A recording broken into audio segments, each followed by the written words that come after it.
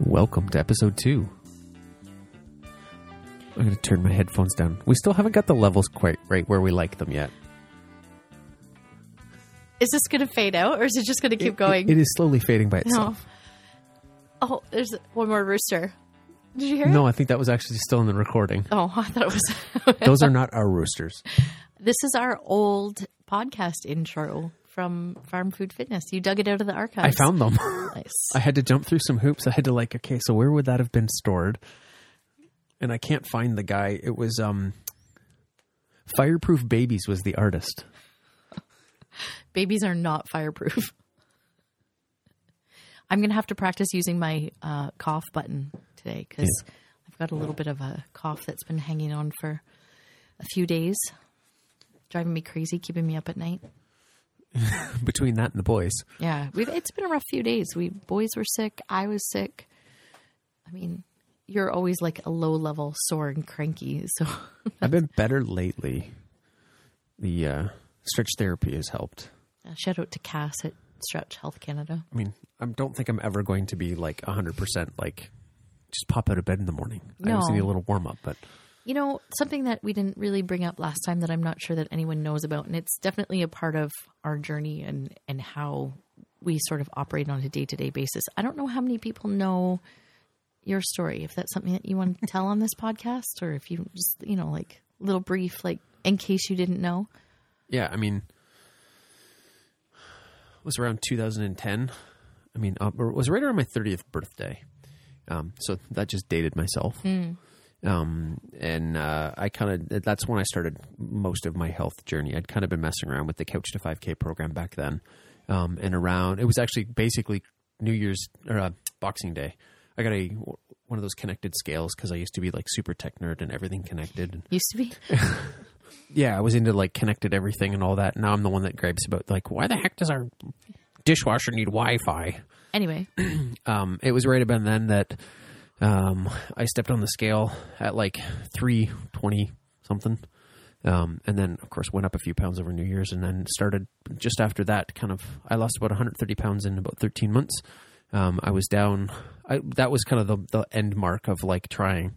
I lost a bunch more weight after that, but, and I've put back on some for a few different reasons, not only like the COVID-19, but also like just working out at the gym, getting heavier, getting stronger. I am vastly different body composition than I ever was in my life. So, but I think, if we were to put a pin on when things kind of like got more difficult for us, it was after Hudson. Like, I don't think your fitness took as much of a priority after Hudson. Like, no, certainly not. If I were to put a marker on that for you, I mean, when we first met, you were 180 pounds. Yeah, like 185-ish, right in that range. Yeah. I don't think I was ever under 180, but I'm 6 foot tall, like broad shoulders. Like, I am not a small person to begin with. No. I mean, there were other things going on there. Certainly a high level of stress that kind of, that factors into weight loss and those kinds of things. But, how did we start talking about that? Oh, because you're always sore. Yeah. I think I spent 30 odd years ruining my body, and I'm not expecting to ever be back to 100%, but I would like to be able to and I mean, my goal now training, focusing around the boys is like, I don't want to be the one that's like completely paralyzed and sore from being in the gym. I would like to still be able to go in the house and get on the floor and play with my kids and stuff. So the point of the purpose of my fitness is a little different now. And I actually worked out today. Well, and I think too, for you, it's like for doing things around the farm, like around the property, being able to, build things on your own, because for the most part, we don't have a broad circle of friends and family members to help out with that kind of stuff. So if I'm inside with the boys, keeping them occupied, by and large, you're doing most of the building yourself. Sometimes from time to time I come out and help, but it's all you. Yeah. I mean, or I'm getting help from Hudson, which is the opposite. Hudson is not a good helper. But yeah, so that's like, and I end up spending, especially right now, we're going through a period in this spring with, having a new cow, trying to like expand our chicken operation and whatnot, and get gardening in, and with all the farm equipment and everything. Like, I've been spending most of my like physical labor energy on that, and not been in the gym much. But I came home today. Just time on the clock. Like there's just not enough hours in the day. Like there's a never ending list of projects and things that need to be done. Like the milk house needs some finishing touches before it's functional. We need to get, like, the hot water heater is here. We need to get that installed. We need to get the flooring finished, get the drain kind of closed up, get it cleaned up and sort of organized in there. I need the taps. Once I get the taps, I can mostly get everything, like, the plumbing wise running so you can have water. Yeah. Although the drain side's not finished either. So that's going to be a bit of a... Well, and, where we live, we tend to just go right from winter headlong into summer. And this week is going to be, mid-20s all week this week. Today was glorious. It was beautiful. And I'm not complaining, don't get me wrong, but it means that, like, if we're turning Ruby out onto pasture, she needs shelter and water out there. So there's like 2 more things that need to be put on the to-do list with, a bit of a sense of urgency surrounding them, right? Especially if, the calf is out there with her, we need shelter, we need water, just the never-ending list of things that, need to be done, and, like, triaging them so that there's a sense of urgency surrounding them, like, saying, okay, this is really important right now, and this can wait. And like building a brooder box in an hour because I had to pick up chickens at 10 a.m. Whoopsie. I had to last week. We talked about it on the podcast last time. Yeah, well, we mentioned that I had to go do that on Tuesday. So Tuesday morning, I dropped the boys off. I came back home. I had about an hour and a half to build a brooder box. I build these really simple, just like a square box. And because I make liners, I made a little liner for it so that it's very easy to clean. Not so much in the winter when you have to do it in the tub. In the summer, hopefully we'll be able to go outside. Yeah, because it wasn't so easy to clean. It was a bit complicated, and I ended up with more chicken poo water on me than I wanted to while I was cleaning it. Should be nice when we're outside with it. But that took precedent last week. I had to go pick up auction stuff today. Yeah, so we got 2 calf hutches we won at auction, that's going to be for a fall project that we're working on. So they're just going to kind of hang out in the yard for a little while. Because if you're looking for homestead things, I recommend getting on the auction sites and keeping an eye out for farm auctions, because I find a lot of stuff. Like I got that sink for I got like a $1,500 sink for $200. I got those calf hutches for like $230 or something. And they're big. Yeah, they're like 7 feet long. They were a lot bigger than I even... For the kids, ask Hudson if he wants to go camping. Tell him it's a tent. Once we clean them out, we'll show them. They don't know that they're there yet, and it doesn't smell like mud. Doesn't smell like mud, Kimosabi. It was. They were not clean, and they were not fun to get home on the trailer because they're large and they don't fit side by side. I had to stack them. It was a whole scene, but yeah. So I end up finding a lot of stuff at farm auction, which is fun. A lot like. It's starting to get back to being able to find good deals on the farm auction site. So I think what we kind of have a bad habit of doing is like starting a project. I'm going to use the milk house as an example, getting it to a certain point where it's almost finished, and then starting something else where you have like so many things on the go because you start something else because you have to wait. Right. So like I'm waiting for the taps. We're waiting for the floor guys. We're waiting for the heat. We're in a bit of a holding pattern with the milk house, but now you've started other projects that it's like those are going to have to be put on pause once, because the milk house is going to be very important in a very, very short amount of time because once the floor's done, it'll take off. Yeah. Because by the time the floor's done, I should have the taps and we'll get the hot water heater put in. So we found a little like camp hot water heater it's actually an indoor model for like inside a shower shack at a camp. Does the propane tank go outside? I will have to ask the gas expert on that one. Yeah. Apparently you can hook it up to like a barbecue tank. And that can be inside the milk house? I have no idea. I don't know if it can be inside the milk house or not. So that'll be one that we have to ask the experts on that one. There's 2 things. I'll do a little bit of electrical on my own, but when it's bigger electrical projects, I do not tackle those. And the other one that I don't look after myself, I really don't look after is gas.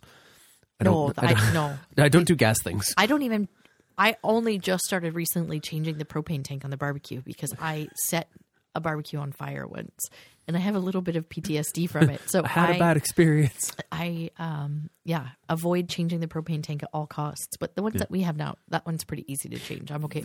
That one, I'm confident that I'm not going to light it on fire. The new fittings on barbecues are a lot easier. They got a big fitting on it as opposed to the little ones that used to be on the barbecues. So Yeah, it is a fair bit better. It's terrifying though. The whole thing was on fire. So, She changed. Well, it wasn't even on the barbecue. It was on the maple syrup boiler. No, I've changed the barbecue one before. Oh, did you too. too? Yeah. Okay.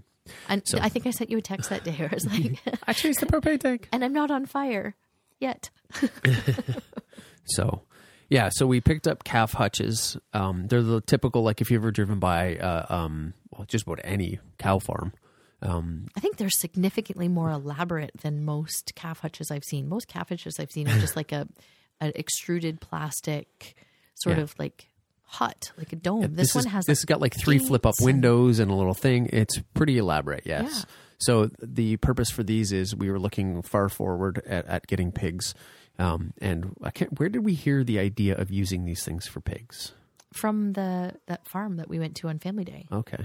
I hesitate to say the name of the farm because I don't want to say it wrong, but Jirah I don't know. Jirah Hills out a little bit further southwest of us. We went for a farm tour on Family Day, and they had a bunch of these cooney pigs, and they're pretty great. Like aside from the shrieking, they're pretty great. Yeah. But I've always been hesitant to get pigs because they just, in my experience, not that I have any experience, but from what I've known about pigs, they just seem to like tear up the property. And anybody that I've heard that has had pigs said, put them in a place that you don't care about because they're going to tear it to shreds. But these pigs, because their noses are so short and stumpy, they don't actually root. You can pasture graze them.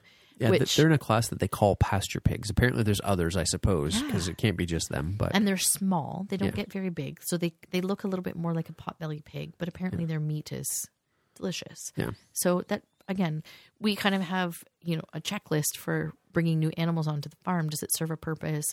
Can we use its products?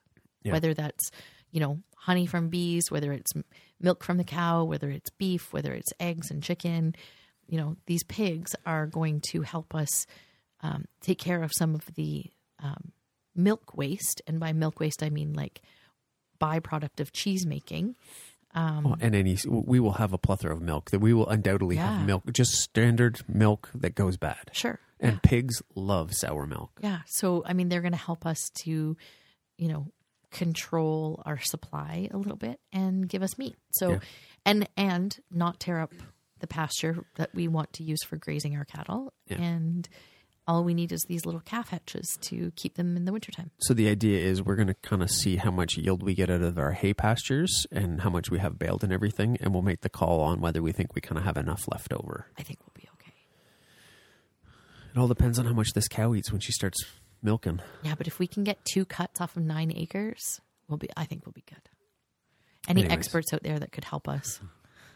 We've had a few people go like, well, you might have to do this, you might have to do that. Like, I guess it depends on how thick that pasture fills up. Like we kind of did we need the bees back. Reseeding procedures last fall, and we'll just have to wait to see if that works because we don't know what we're doing. Yep.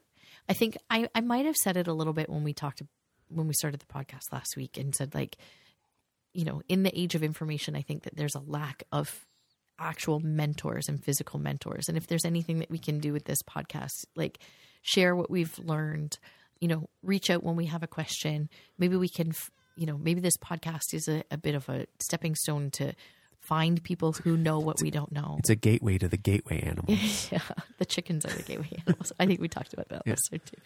So I said this when we went to on this farm tour back in February. I said as we were kind of like getting the boys out and getting them dressed, putting their little like whatever. It wasn't that cold, so it was like rain suits more than anything. It was chilly. Was it? I don't remember that much, but so I remember as we're kind of suiting them up and I'm watching, because it was like a family day. They did like a series of farm tours. They had half-hour blocks and they had like 4 or 5 families in each block. And so I'm kind of looking at some of the other like eco-tourist people. And I'm like, I think there's kind of 2 types of people that come to these things. I said, and we're the minority of the 2 things. I said, there's a lot of people that come that have not a lot of experience in farms. They come to just be like, oh, look at the goats and stuff. Yeah. And away they go. And then there's us who is in there going which is totally fine. Because I think like even at that farm, Cheryl and John Mark and their children, I think they did a really, really good job of having the conversation of what purpose each animal serves. So if it's a family who's just looking for, a place to take their kids to see animals, they're also going to get a little bit of that farm experience and knowing where their food comes from. Yeah. And then there's like people like us who are like, can I ask you a few extra, like after the tour, can we ask you a few questions about your Jersey cow? Hey, what about these pigs? Could we, because like a week later, she's like, hey, we've got this pig for sale. She's like messaging on Instagram. Yeah. I think I had messaged her asking some questions about the pigs, and she had said, because I said, would you sell a pair to breed for, because you can't just get one because they get sad. They do. They get sad. It's a real She's thing. got a Jersey to hang out with. Listen, you have to get more than one. So I had asked the question about a breeding pair. And then that's when she sent me the picture of that little one, because she didn't have any males that weren't related to her at that time. So we may have to, but we know somebody else who has these pigs. So we could maybe diversify. Yeah. I've never spent as much time trying to and I do it for the chickens now, because we've got some chickens that are related, some chickens that aren't, and I've never spent that much time trying to go okay, now, so that's his kid and these are his, and doing the whole workaround trying to figure out who, okay, which rooster should we keep and which rooster should we get rid of? Yeah, who do we, you just take them all out. Well, done. I mean, Hudson needs to go. Yeah, that rooster. Did we talk about his spurs last time? I think we talked about it briefly, but we didn't talk about the technique. We haven't done it yet because I think we're both terrified. Yeah, I to be honest with you, I'm starting to assert some more dominance to him, because the last few nights when I go out to collect eggs, he's up on the perch and he perches over top of one of the spots where they lay eggs. So I've kind of started to shoo him out. And before I was a little more tentative to do that, and he's starting to not cower, but he actually comes up and he's climbs down off of the perch. And yeah, but he doesn't come at you? No. He doesn't charge you? No, when I open the door and surprise him, he puffs all up and gets big and then calms down. And I usually talk to him. So we need to make a decision what we're going to do with him, whether we're going to keep him or whether we're going to just... Meet him. We've turned meet into a verb. Because his spurs are getting pretty long and a bit dangerous, and he's causing some damage to some of the hens when he mounts them to do rooster things. So, I mean, for the sake of animal welfare and taking care of our animals, we need to, do something about his spurs. And one of the techniques that we found, because YouTube is an incredible source of information and learning. Take that with a grain of salt. Yeah, you really got to sift through the chaff on that one. Because when we first did this, we both looked at each other. Can you believe this lady? Yeah. So one of the multiple videos that we watched referred to the potato technique, and we were like, "What is this potato technique?" We saw the one, and she told us about it, and then we were like, "No way!" Yeah. So then we watched another video, and she's like, "Some people like the potato technique, but we like to do this instead." So we're like, "See, the potato thing is complete bullshit." Yeah. And then we watched a few other videos and it came back around and we're like, so there's something to this potato thing. So what you do is you take a potato, you put it in the microwave, you get it steaming hot, and then you actually pierce the potato with the rooster's spur. So you put the steaming hot potato onto the spur of the rooster. And if you've never seen a rooster spur, maybe Google it so you know what we're talking about if you care. But it's kind of like a toenail, like a dog's claw, with a quick inside and then a thick nail portion on the outside. And so you place the potato onto the thick nail portion, and then that kind of steams and softens the nail portion so that you can easily crack and remove the nail portion with a pair of pliers. With a pair of pliers. Terrifying. It is. Yeah. It doesn't bleed. I mean, the rooster himself is already somewhat terrifying. Yeah, absolutely. That's the part that I'm afraid of. So my idea was, I want you to don't close your eyes if you're driving, but just create a visual in your mind.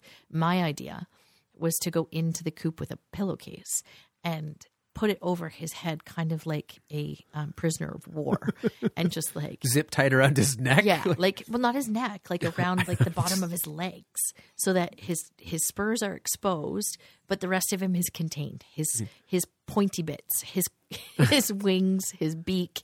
I do think that this is a slightly better. My idea was just use a towel. the pillowcase and the closure method of the pillowcase is a slight advantage over because what I was once thinking. you get them like upside down in between your knees to like plop the potato onto the spur, I think that like I don't think he's going to move around much because he's going to be so.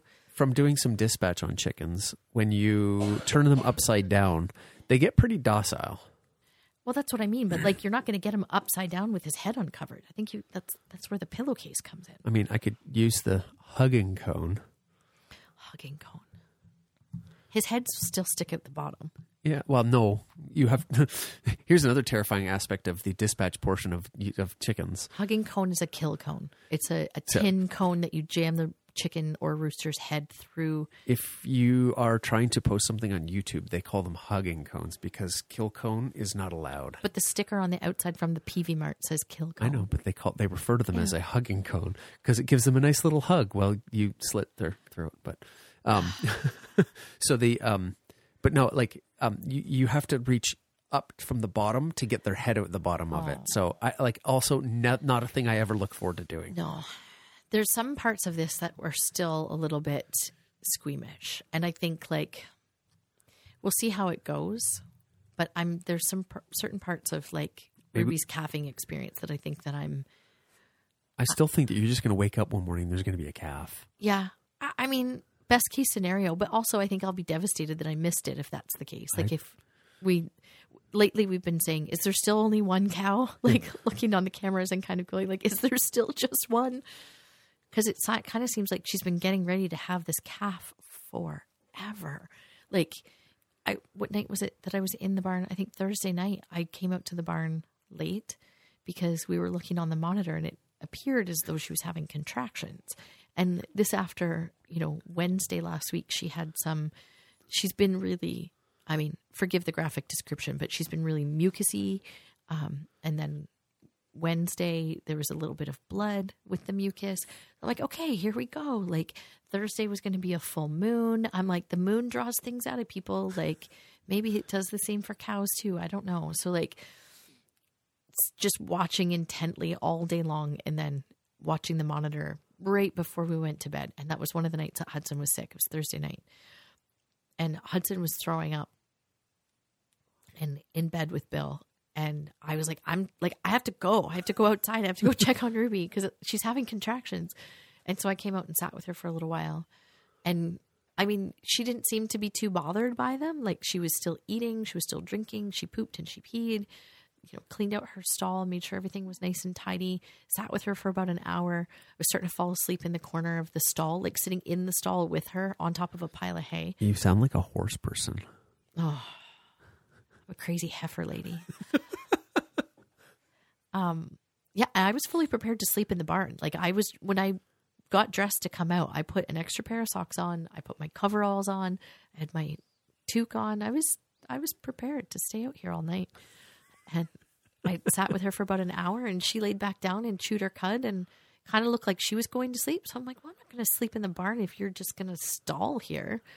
I'll just check her in the morning. And I slept with the monitor by my bed and kept kind of every time I woke up through the night, because it's a lot these days, just checked her and she didn't seem bothered by it. And then like nothing since. I mean, she's bagged up. Her udder is huge. We're just waiting. We're just in a holding pattern. I think we got 2 weeks. You think? I think to be fair, part of that's because I think we need 2 weeks. But so that's the farm update. Is there anything else on the farm? We ducks. We already had ducks in the incubator. Yeah, I know, but I'm so excited about. You candled them the other day. I candled them the other day. I was downstairs and I heard like dancing in the kitchen because she candled all the duck eggs in. So after eggs have been in the incubator for a week to 10 days, there's a special flashlight that you can buy. You don't have to have a special flashlight. It's a special flashlight that doesn't put heat into the egg when you shine it into the egg. It's an LED light, so it's bright but not hot. So I candled the eggs with Olivia the other night, and we put 13 eggs in, and it looks like we have 13 viable ducklings. So when you shine the light inside the egg, if it's viable and fertilized, you can see, sometimes you can see an embryo. Sometimes you can see the chick or duckling moving around inside the egg, which is super cool. That's so awesome when you get to see that. And other times you just see like a network of blood vessels that are beginning to form. And then you know that it's viable, that it's not just a yolk. Yeah. So. That, and on the weekend, I went and picked up some posts to set the new fence for Ruby and Child's pasture. We got a lot done on the weekend. Yeah. We picked up our last piece of hang equipment from the lovely folks that we crossed paths with. That hang equipment that we picked up off of Kijiji, lovely couple, Paul and Michelle. They're going to be an excellent resource for us too, because they've said like, call us anytime. You know, it's kind of a bit of a budding friendship maybe that's growing. Yeah. The only problem is they live. It's not that far. It's only a half an hour away. Yeah, but it's an hour round trip. And yeah. Anyways, it's lots to do there. Yeah, so we back in the fall when we bought the equipment, I pulled the trailer over there. We were able to get the baler and the rake on the trailer, but we couldn't. There wasn't enough room to get the mower up there, and things got away from us. And it just kind of, he's like, "No, not a big deal. Come and get it whenever you can." So we brought him one of our chickens as a storage fee, and picked up the final piece of equipment on the weekend. So it was a nice little trip over there to grab that and got back, and then. It was later that day. No, it was Thursday Thursday I went and got the post. Because Thursday I'm going like, wow, they're closed. Everything's closed on Friday because it was Good Friday. So, but Thursday, we got the hay cutter on Saturday, yeah. And then Saturday afternoon when I went grocery shopping and you set posts. Yeah, I did. We got about 30 posts to put in to kind of like, we're changing some of where the pasture was, because we actually have a piece of land out front here that we're going to try to grow some fun things. We're going to do some oats. Yeah, I think we just kind of looked at the property and looked at how many under leverage parcels there are. Yeah. There's a lot of pieces of land. I mean, the previous owner just kind of had a jog in the fence to add a little like I measured it. I can't remember what the size was, but it was a good chunk of piece there. And he had it just like in pasture for his horses. But we decided part of the fences were all falling down. So we pulled those posts last week and we're just extending it straight off of one of the other fence lines. We're kind of keeping her off of a section of it. And then we're going to try to plan on growing some oats. We might do some other stuff there, some other grains, some of the stuff that we use for grains. Yeah. I think that's going to be a fun project, but yeah. I don't think that you can grow the quantity that we need for our family. I don't think we can process the quantity that we need for our family. It sounds like we're buying a flour mill. Fuck. Yeah, it's. I was watching the process of a lot of people trying to get the oats and stuff off of it. I mean, theoretically, to get the oats for the cows wouldn't be that hard. You said something about a carpet and a stick. Yeah, so the guy took a piece of plywood and put a piece of outdoor low low pile carpet on it, and then had a block like a piece of 2x4 with a piece of carpet, and would like just put a handful on the carpet and basically like had it in a wheelbarrow. Yeah. And would just like sift it, like rub it back and forth to try to get it all off of it, and then like collect it all up in the bottom of it. So that doesn't sound like something I'm willing to do. Not for like 3, 4, 5 hours. No. 50 pounds of wheat or oats or that's barley. We'll see. I bought some rice. We'll see if we can grow some rice for fun. I got a bunch of different things. I get excited when I see seed places, when I find a new seed place. And you need one of those seed tackle boxes, one of those seed organizers. I've looked at different options for it, but I haven't found a good one that I like. Huh. Well, actually, when we were sitting down to record last week, I found a whole pile of seeds in one of my old binders. So I'm like, Jesus. I was like, oh, well, they're right there. Yeah. But so that's the farm update. Our milk and cream, machine and cream separator came this week as well. So we put that together. We put it together, but we haven't had a chance to really like play with it, or I'd really like to give it a once over and clean it. I'm concerned about taking those hoses on and off. I'm sure over time they'll get worked in, and as much as they'll get worked in, they'll also fail and be too worked in and need to be replaced. Well, I think there's enough extra that you can probably cut a little bit off the end when it starts fraying out and everything, and have to start up fresh trying to jam the damn thing back on, because there's not a lot of wiggle room on those.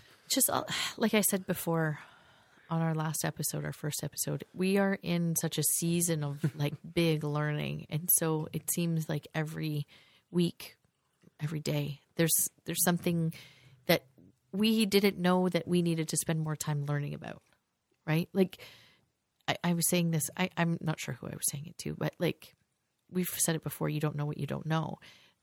There were so many instances where I didn't know that something bore more research. Yeah. Like the milk machine, the cream separator. Like, I don't know how to use either of these pieces of equipment, and I'm going to end up using them every day.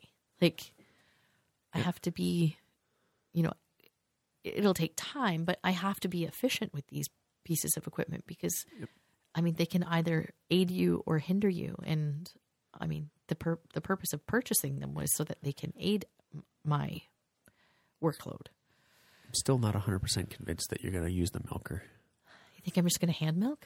From everybody that I've talked to, for one cow, they say by the time you clean everything and get it all going and everything, it's actually faster to hand milk. Yeah. I'm just worried about my endurance, being able to do it, like being able to milk 16. Like, I'm going to have forearms the size of Popeye. Like, I mean, I already have pretty big arms. I do think it's probably easier if we have somebody farm sit for us. For them to hand milk. No, to use the milker. Use the machine. There's it a knack depends. to milking. I mean, we have a network of dairy farmers thanks to the gym. So, I mean, there's always going to be someone who is familiar with both ways of doing things. I suppose. I don't know how many traditional dairy farmers nowadays actually know how to milk by hand. I think the ones that we have in our circle know and do milk by hand sometimes. Can you imagine if you had like even just 10 cattle and your milk machine broke? Yeah. Your power went out. You didn't Hey, we're still working on that Generac. Yeah. We're trying to get our actually add that to the project list. Knock on wood. This winter has not been bad for power outages. Yeah. We've had pretty brutal power outages in the past, and actually going into the winter, I was trying to find somebody, and nobody was available to put a Generac in. So yeah, I didn't like the price tag, what they quoted me for a rough estimate on the whole home solar, but those were all the things that I had on my list. We talked about the bees last time. We've got our beekeeping course coming up. That's in a couple. It's right after the Festivus games. Sure is. It's the Sunday after Festivus. Yeah, a couple of weeks. So we're going to be going all day Saturday, all day Sunday, and your parents are away, and Maya wants to be away for her birthday. So like, there's a lot going on all at once. But is that just the way that we roll? It's just everything all at once, all the time. I've said this before. I mean, I've said it before when the boys were sick, like off and on, like A, B, back to back to back. Like I said it before, like, can we just catch a break for a minute? Like, Can we just have like, I want things to be boring. A solid couple of weeks. Yeah. But yeah, it's a lot of things all the time, but then it's like everything all at once for like a short period of time every once in a while. Yeah. I think our tolerance, resilience for exhaustion is low. Like now, yeah. Yeah. And we're heading into a busy season. Yeah. Busy at the farm, busy with you at work. Like everything. It's a lot. We have to kind of find a way to catch our breath. And I think like so we add a podcast to it. Well, yeah, right. Oh, jeez. The farm is fun. Like I enjoy doing chores with you. I enjoy building out the farm with you. Like it's rewarding. I used to say it to people that talked when they were like, why do you live all the way out there? And I said like, well, you go out to a hockey game or basketball game, whatever, like in downtown. And I'm like, yeah, like I walk out of there and I look up at the apartment buildings across the street and I'm like, man, it'd be nice. You walk over to get in the elevator, you're upstairs and you're at home. Yeah. And then I do the 25-minute drive home and I walk across the driveway. You wouldn't like that so much if you had to make 3 trips to bring your groceries up though. No, but I like, and then I walk across the driveway. Like I drive home, I walk across the driveway. It's dead quiet. I can see every single star. Like, and you feel that like just that little bit of bite in the cool air or whatever. Like, I mean, I do the same thing sometimes when we're walking in from doing chores at night. Like that same kind of like just like cool little air. You can see the stars. You hear now it's like the frogs and the geese and the ducks and the like, and these aren't even our geese or ducks yet. Yeah. But yeah, like as we're walking across, you hear all that stuff, and I'm like, I mean, I said it before when we're cleaning chickens, when it's like butcher day for chickens. I'm like, at the end of the day, you went from having all of these animals that you're looking after and feeding, and now you have all of this food in your freezer. 67 pounds. I'm like, it's not. I say this, like, it sounds weird to say that I actually enjoy doing that. I don't care for the dispatch, and it is a bit of a dirty job. And there's some like gross parts when you've got something that didn't quite fast long enough. No, but when that food is on your plate, and we've said this to the kids too, it gives you a big reverence. You don't waste food the same. You don't, no. And I mean, I was actually talking to Michelle about this on the weekend, the place that we got the hay equipment from, because she was actually asking about the broilers and raising their own meat birds. And she said, well, how many chickens would a family of 4 need? I said, well, it kind of depends on your consumption. I said, but you do end up consuming food differently when you're raising and eating your own birds. Before you wouldn't think anything of going to, the butcher shop or the market or the superstore or whatever grocery store and buying a club pack of just chicken breasts.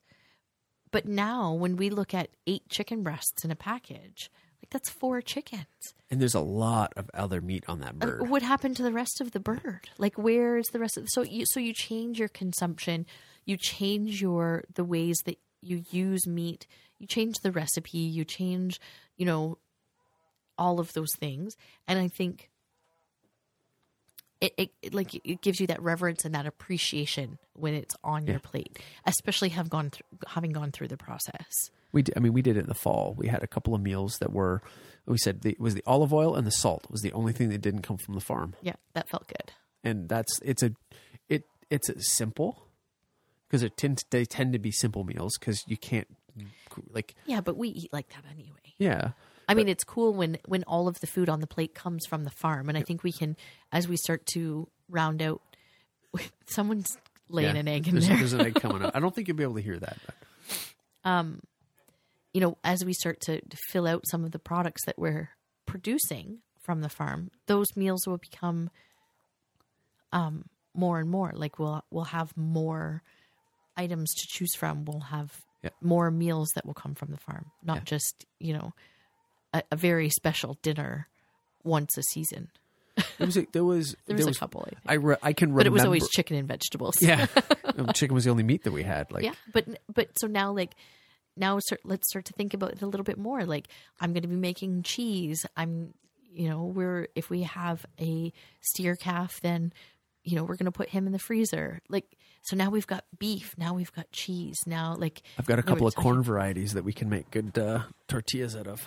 We're talking about getting these pigs. We can have, all of the pork products. We can have lard. We can have tallow. We can have all You talk about going to the store and getting a club pack of chicken. I look at it, I'm going like, I love brisket and I love ribs. I'm a barbecue guy. There's 2 briskets. You could divide them, but there's basically 2 briskets on a cow. Yeah. How many ribs? Like, there's 2 racks of ribs on a cow. Yeah. Like, we think nothing. I mean, the rib cage would be cut into several portions, but yeah. Yeah, like there's not a lot of that stuff on a. Yeah, so when you buy a box of ribs, you're buying like a significant portion of the animal's singular body part. Yep. Yeah, I think you just consume differently. You think about your food differently when you're farming it and when you're parting it out, and you have these aha moments along the way where you're like, oh wow. Like I want to do that differently. Well, I said this to a few people when a couple of times I was in the gym after having done a lot of butchering of chickens, and I'm like, I look at anatomy and movement in the gym differently, having taken apart a chicken. I know that sounds silly, but I know exactly what you're saying because I've actually taken apart and cut through tendons and ligaments and the muscle tissue and actually seen the joints put together and how different joints put together and everything. Yeah. And you actually do get a different understanding of how and why things move in certain ways. And even we've said it in CrossFit for a long time. Like, people come in, they go, I got a knee problem. I'm like, well, the problem is actually not your knee. The problem is probably your ankle. It's probably ankle or hip. It's the knee is the pain problem that's resulting in that. But the actual the reason why it's doing that is somewhere else. And now, like, having actually cut apart tendons in the middle of a knee joint in a chicken, you're going like, okay, I can see how that connects up here. And do chickens have kneecaps? Is there a patella? I'll be honest with you. I cut above that joint, so I don't know if they're. Well, grab the chicken feet out of the freezer and take one apart and see. I'm usually aiming for above that joint, like just slightly above that joint, and I don't dig into it any further. So I don't actually. I'll tell you next time we butcher in about 11 weeks. I'll let you know. Can this episode be called "Do Chickens Have Kneecaps"? It's the question for you. Yeah. Anyways. So that kind of is a good segue into what's been going on in the gym. So we started our most recent postpartum session. Yep. So that's been really exciting to see all of the mamas and their babies. We've got 12 moms and babies coming into the gym twice a week. And 4 of them are repeats, which that feels good. That they're and by repeats I mean they are moms who are back for another postpartum session with their next baby. I said it like the last couple of years with COVID and the gym and our kids and the farm have been mostly a blur. And I said it like it doesn't feel like the gym's been open long enough to have somebody now have a second child. And it's not even the first time. Yeah, one of our gym members came back for her second. It was her third baby, but it was her second time through the postpartum section. So and back in the gym. Yeah, and back in the gym, and has shared that this pregnancy and postpartum period was better, easier. She felt stronger afterwards. So I mean, strong people are harder to kill and more useful in general. Everything just ends up easier if you're stronger, and getting that feedback from people and seeing them come back to the gym and just having those people kind of get back to movement in general. Yeah, is fun to have. One of the big things that we say when we have all of the moms in is to take some of this old lexicons out of their language, pre-baby body back, bounce back. It just doesn't honor and pay tribute to what their bodies have been through. Well, and what they're going to go through with the sleep deprivation and the like. I think again, if some of them are there with, they have children already, that's not a new experience for them. No. Some of them are navigating, 2 and 3-year-olds with a newborn, which, I mean, we know how hard that is. And I think we do these postpartum classes with a chiropractor who lives in the town nearest to us, and she doesn't have any children. And so we always kind of joke that, like, I have enough children for both of us put together because we have 5 kids and she has not. Anyways, I think it's time for a sponsor break. This episode of the Chasing Life podcast is brought to you by The Leaf and Anchor, London's newest fake bar. Join us for Taco Tuesday, Friday Night Dart League, and for a limited time, get a free koozie when you mention this podcast. Leaf and Anchor, real merch, fake bar. And how are we going to bring it home today? What's the last? Oh, did you think of a question for me? I have a question. Okay, why don't you go first? This might be a long one, though. Okay. This might be the only question because it might be a long one. Okay, you go first, and then if we have time, then I'll ask you my question. What's the your favorite trip that we've been on? Geez. That's a good question. I figure chasing life. I think Costa Rica is special because it was our first big trip together. And we had a blast on that trip, and we almost died. Once or twice. Oh, man. We've been to a lot of good places in the States. Like, we've traveled a lot in the U.S., and it's a toss-up between New Mexico and California. I think I had more fun in New Mexico. Yeah, the 2 trips she's talking about, California, that was like the second trip. That was just after Costa. That was the following year after Costa Rica. Mm-hmm. We did the like cliche rent a convertible. So we flew to San Francisco. We did it. Most people go to LA and drive to San Francisco. We did it the opposite. It was partially a CrossFitters road trip. We flew to San Francisco. We went to San Francisco CrossFit. We went down to Santa Cruz. We trained at Kelly Surratt's gym with Diane Fu. Yeah, and then we did barbell with Diane Fu, and then down to San Jose into one of the NorCal gyms. We went down to Santa Cruz. We went to trained with Annie Sakamoto. Yeah, at like one of the like third CrossFit gym, which is actually currently located like literally 400 yards from the original CrossFit gym. And then the next morning, actually popped into the ranch, talked to Dave's brother, and then down through Monterey, down the coast of California, right into. We actually never went to LA except for the airport.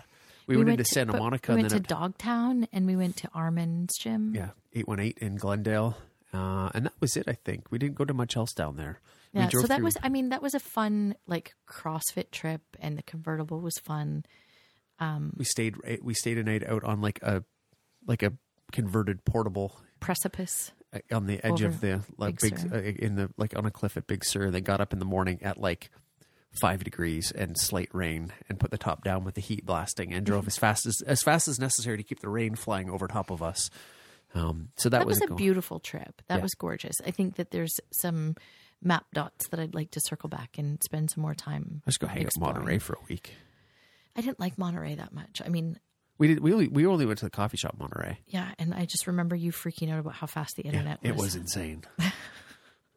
And then we do odd trips. Yeah, we went to Albuquerque, New Mexico, and rented an RV, and then drove all the way down to Carlsbad.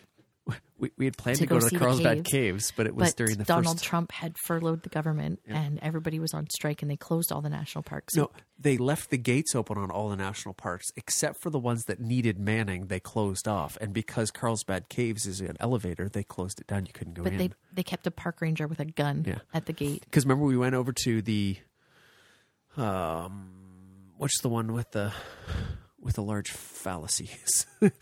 Oh, Tent Rock. Tent Rock. Yeah. Because the gate was just open. Right. I think but the day after we left Carlsbad, they opened everything up. Do you remember? Because we were already on the road and driving back, and we drove through Roswell. Well, we stayed in Carlsbad 2 nights. We went to Roswell. There's so many fun things about that trip. And then we went to Las Vegas. The Australian brothers that we met in and ended up like playing cards and drinking vodka and God knows what else, like with only enough mix out of the vending machine. Emptying the vending machine because it's a dry county and everything closes at like 7. Oh, dry county. I remember we went for lunch at the taco place. We're like, can we have the beer menu? They're like, no. No, there's no alcohol. Well, and she didn't speak English. White City, New Mexico. Yeah. That was just a fun trip. We just had such a great time. Like Santa Fe is such a cool town. We went to Tate Fletcher's gym. I just remember having such a great time. We ate at a restaurant in Albuquerque with bullet holes in the glass. Everything about Roswell was weird. Yeah. Like Roswell was a really strange place. So I don't know. What was my favorite trip?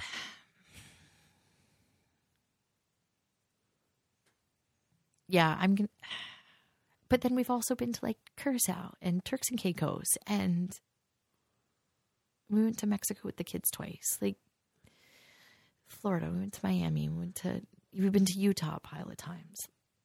I mean, my solo trip to Moab was pretty epic. That was pretty stellar, but that's not what I'm asking. Yeah, Our trips. Oh man. Yeah, I'm going to say New Mexico. Yeah. New Mexico was fun. I think so too. A great time. I think that's probably California's probably a close second, but it stands out for different reasons. But yeah, New Mexico was a blast. Like I had so much fun. We were also still trying for babies then, so not quite yet. Oh yes, yeah.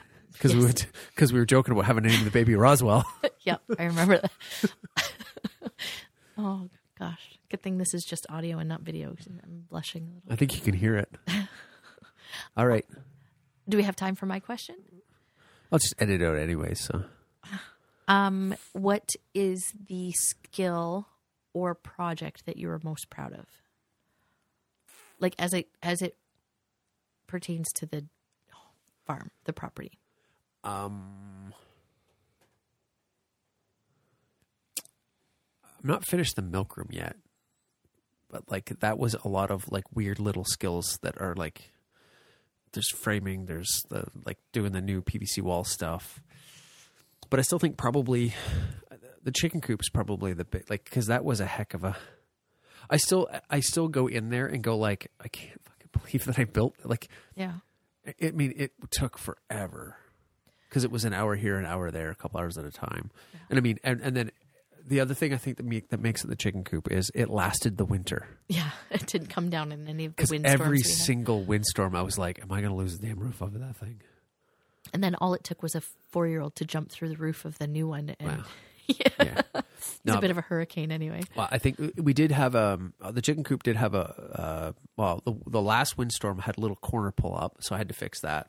And then also I think because it's a lean-to off of the garage of the barn, I think some ice slid off and shattered part of it. Right. So I did have to do some repairs, but it actually went pretty good. So I think just partly because of the scale of that, and it also like opens up being able to breed all of the chickens and do what we do with that thing.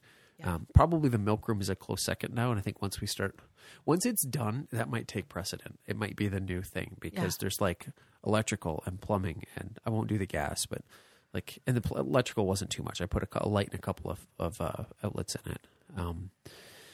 Yeah, that might be a close second just because, well, I learned how to use a concrete saw. Yeah, I'm going to end up using that space a lot. Yeah. So it's going to be important. We use the chicken coops a lot too. Sure, but I mean... Yeah. Well, that will be kind of the hub of the farm now. Yeah. I think like that'll be where the eggs end up in the fridge and like all that type of stuff. So yeah, I think it will be I have to put a little iPad in there for tracking all the stuff. Oh God, I suck at that stuff. Okay. Doesn't help that the Wi-Fi is not working out here. Man, if we could get our country ass internet figured out, I would be so happy. I think it's I'm pretty sure it's the line from the house out to the gym. It just makes running a business really difficult. Yeah.